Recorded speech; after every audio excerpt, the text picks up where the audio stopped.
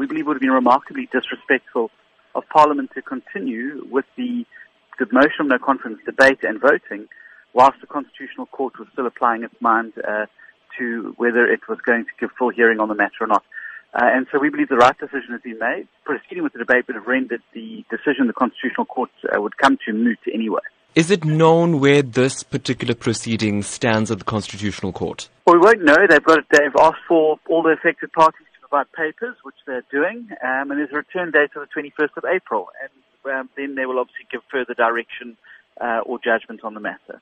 How long after that particular date could a motion of no confidence be set aside?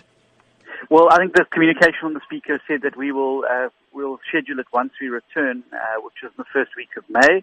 Programming committee will meet and schedule an appropriate time for the motion of confidence to be debated. What does this indicate to the Democratic Alliance about this entire process of no confidence? I know many opposition parties are eager to have this done. They say that having it done an anonymous ballot will likely ensure that this vote at Parliament is free and fair. Your thoughts? Well, I certainly think that what the secret ballot will do is provide those members of the ANC to consolidate around the idea that President Jacob Zuma must go. And I think any ANC member looking at this and doing the calculations has got to know that this move is going to, and their continued defense of President Zuma, is going to cost them massive votes in the 2019 elections and may well see the ANC voted out of power as opposition parties coalesce around this.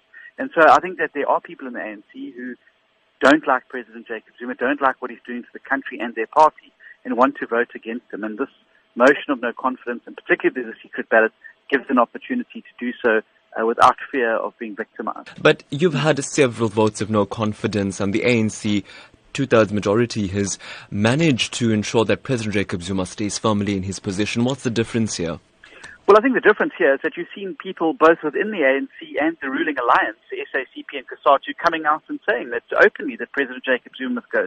ANC MPs have broken ranks, and Matele Macheka, Makosi Khoza, have all come out and very publicly said that President Jacob Zuma is bad for their party and that this can't go on much further. And so I think that also this is the first time that you've seen this confluence, this coming together of such a wide variety and a cross-spectrum of South Africans from all walks of life and backgrounds, and putting aside their political differences. So I definitely think there's a far greater momentum now than ever before.